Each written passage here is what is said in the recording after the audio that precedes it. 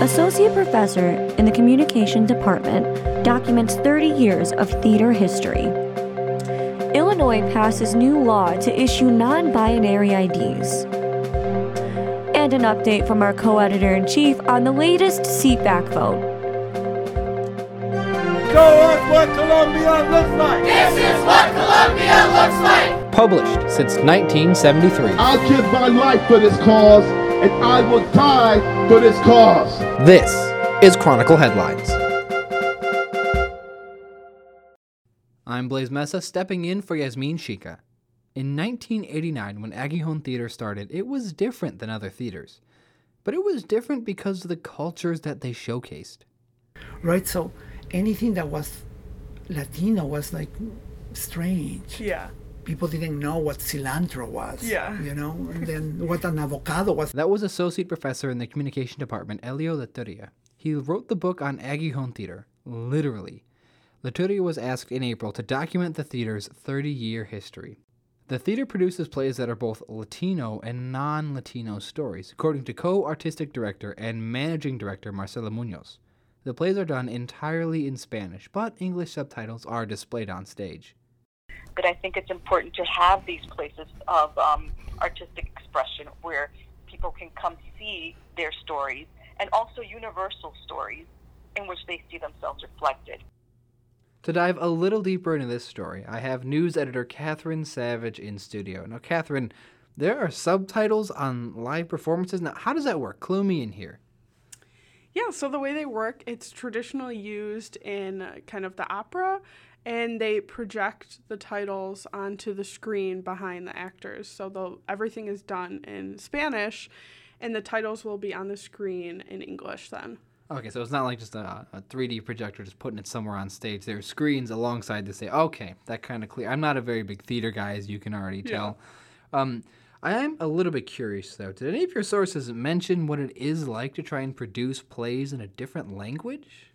Yeah, Elio actually said a little bit. He talked about kind of producing the book in two different languages. He said that for the most part, it was pretty easy to translate both of them, but he had kind of a hard time because he said with the Spanish language, he wanted it to be like more rich and stuff, and translating that into English was a little bit harder, especially with some of the more like nuanced terms that he was like talking about. And that kind of play over in the plays when you're writing. Some of the language needs to be a little more simpler is what it sounds like. Yeah, definitely. Okay. Does any of your sources happen to touch on what it's like to produce, Spanish culture, Latino culture plays in Spanish in this political climate? Yeah, so they touched on that a little bit. They said that it could be kind of hard, especially looking at the history. Like, sometimes the Spanish culture is seen as really cool to the public eye, and they're, like, really interested in it. And other times in the political climate, it could be looked down upon a little bit more. So this theater is one of the oldest Latino theaters in Chicago, is that correct? Correct. Yeah, so then this book probably has a lot in it, but what were they trying to capture? What was Elio trying to capture when he wrote this book? Yeah, he definitely wanted a place to be that could show all the history of the theater, especially because they didn't have, early on, it was formed in 1989, they didn't have records or anything really stating, like, the first shows, so they wanted something where they could be like, oh, we've never done Death of a Salesman, and then he could go back and say, look, we actually did it in this date. Did it touch on at all, even briefly, about maybe the founders or people behind the scenes in that in the history of the theater? Yeah, it definitely talks about the founders, and then it also, with each one, talks about some of the different actors, and there's also people in there. There's 14 different testimonials from different people. Now, I know Professor Leturia is doing a little bit more than just, like, capturing the history of that theater. He's actually acted in some plays. Do you happen to know what plays he's acted in? Yeah, I know his first one was Death of a Salesman, and then from then I think he said he's done 5 other ones with them. Okay, and that was all in Spanish, wasn't it? Yeah. You know how to say Death of a Salesman in Spanish? I don't. Well, what did you take in high school? I took 4 years of French. Okay, then how do you say it in French? I also don't know. Oh, Catherine, that's a little bit disappointing, but Catherine, so when is the next production? Yeah, so the next production will run from October 17th to November 24th. Okay, Catherine, is there anything else you think we should know about this story? Yeah, Elio did a lot of work on this book. He not only wrote it and translated it in both languages, but he also laid out the design for the book and also took some of the photographs that are in it as well. So he wrote it. He did obviously some reporting by asking people stuff. He designed it. He took some photos. He wrote it in a different language. Yeah. Where can students get this book then? Right now, I believe that you can only buy it on the theater's website. Oh, but it is on shelves now. You can get it right now. Yep. It will be Elio's 7th appearance, and that play will be directed by Munoz, who said these productions are important for the Latino community.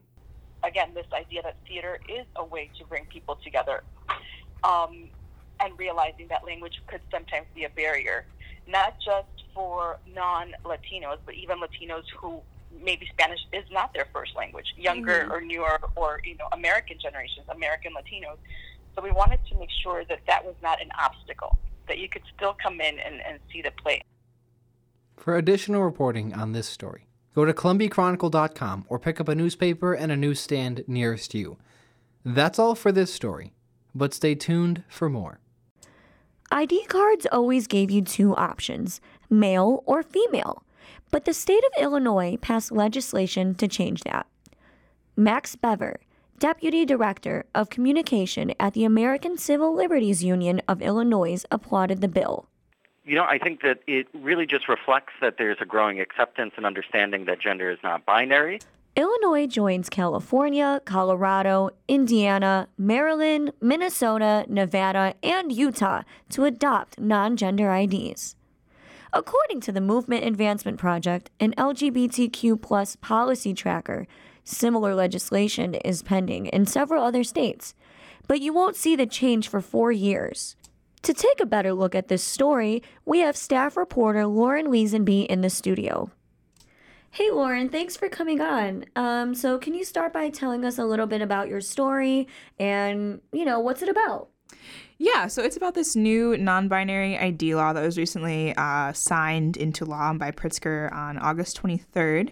So the new law is going to allow Illinois state residents to receive driver's licenses and state IDs with a non-binary designation on them. So where it would normally, or as it now says, M or F, it would be an X designation now. So why did this come about? Do you know who started this, or, do you know how long people have been advocating for something like this? I mean, I think people have been advocating for something like this for quite a while. It's been passed in 14 other states. They have a current system where, like I said, it's an X rather than an M or an F. But I think there have been a lot of different LGBTQ plus advocacy groups around Illinois who've been fighting to have a gender-neutral, non-binary designation on licenses. Yeah. So can you tell us a little bit about who you talked to in this story? Yeah, so I talked to David Drucker. He is the assistant to the Secretary of State, Jesse White, and he told me a little bit about the background of the problem with this new law, which is that you, by law, technically should be able to walk into a Secretary of State office and declare on your paperwork for your license that you'd like a non-binary designation. But as of right now, that option isn't available because of a contract that the state is locked into with this company called IDEMIA, which is formerly called Morpho Trust. And so they signed this contract back in 2018 with this company that makes the licenses. And that was before the bill was brought up in the House, which was in February of 2019. So they kind of accidentally got themselves into the situation where they won't be able to issue licenses with non-binary designations until 2024. And 2023 is when they're going to be rebidding this contract. And Drucker told me that when they rebid, that this is definitely part of the requirement. So either IDEMIA is going to have to step up and be able to produce licenses that have the non-binary designation, or they're going to go with a different company who can do that. Mm-hmm. So what drew you to this story? Yeah, what drew me to this story was that it kind of seems like this thing happens a lot where change is on the books but doesn't actually happen. And this was a really, really clear example of like this law will technically go into effect in January 2020, but we might not see any effect from it. We will likely not see any effect from it until 2024, which is a really long time for people who've been already waiting a really long time. Mm-hmm. So who else did you speak with for this story? Yeah, I talked to Joyce Guo, and they are the president of Columbia Pride, which is Columbia's LGBTQIA plus organization on campus, a student organization.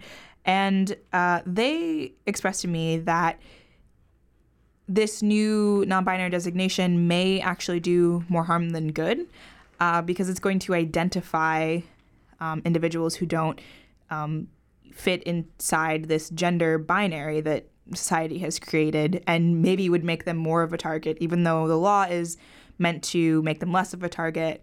Having an X on your license may make you more likely to experience discrimination.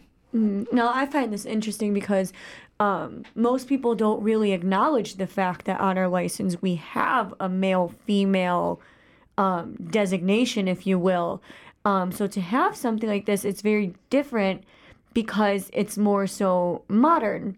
And with the evolving times and the changes that we have in not only media, but like modern day living in itself, it's very interesting to have something like this. So what could we expect to see in the meantime? Yeah, well, I do want to make a note that Joyce did express to me that they feel that maybe the best thing to do would be to have no sort of designation at all, to just take a gender designation off of licenses. But in the meantime, David Drucker, with the Secretary of State, told me that you can now, as of Labor Day, I believe, you can now go to the Secretary of State, and where previously you had to have a doctor's note or a psychologist's note verifying that you were going to change your gender designation on your license. Now you don't have to do that. Now you can go in and just make the change yourself, no questions asked, and that's what will appear on your license. Mm-hmm. So in the meantime, what do you think will happen? What I think will happen is... One second.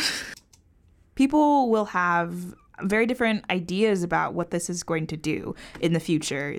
Like I said, Joyce expressed that having no designation, it'd be more beneficial. Maybe something like that, something like that would happen in the meantime, where they take the designation off of licenses altogether.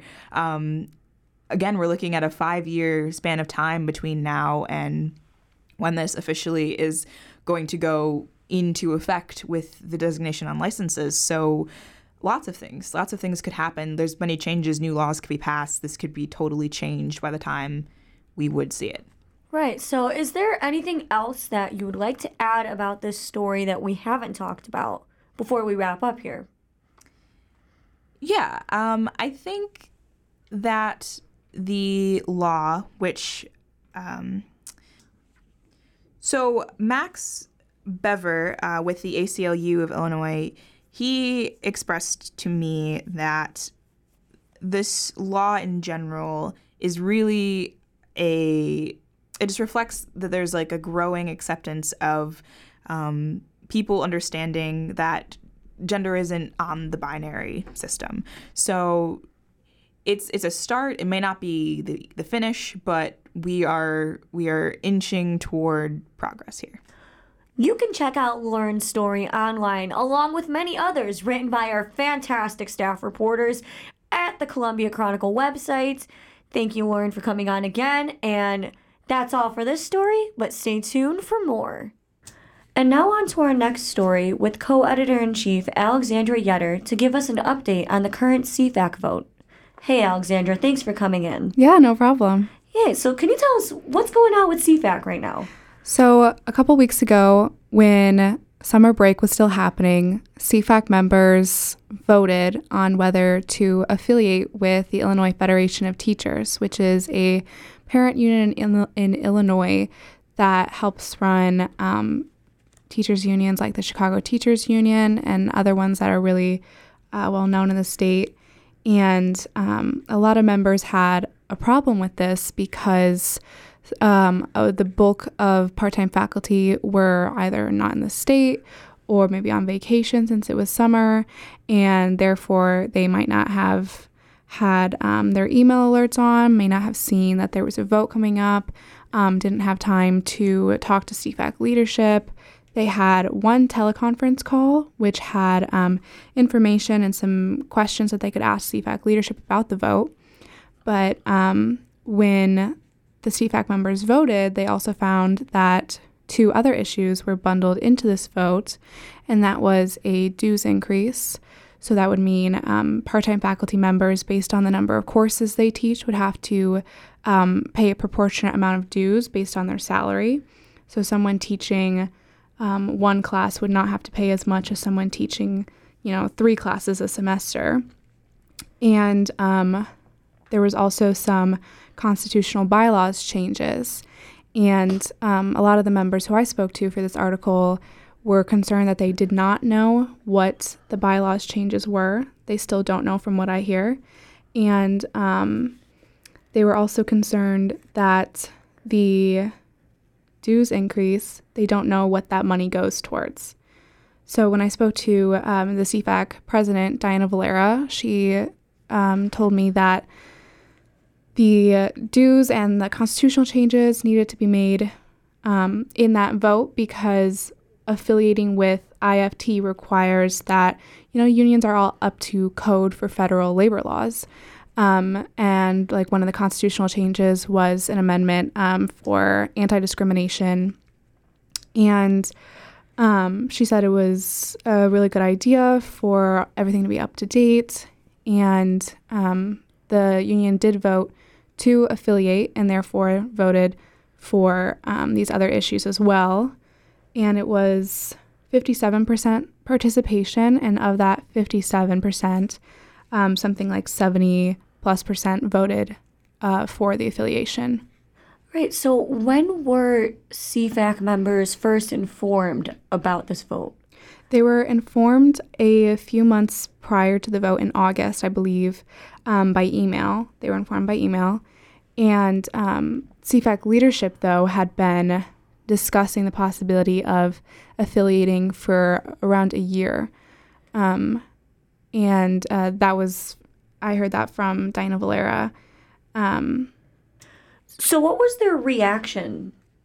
There were opposing sides of reaction based on whether you really supported affiliation or not. On the one side, for CFAC leadership and some steering members and some members, they really like the idea of affiliating because it allows some more resources for CFAC members. So if there are any issues like with the integrity committee, that they have someone to go to above CFAC leadership, and that someone would be resources at IFT to settle those complaints and have someone also looking out for other members.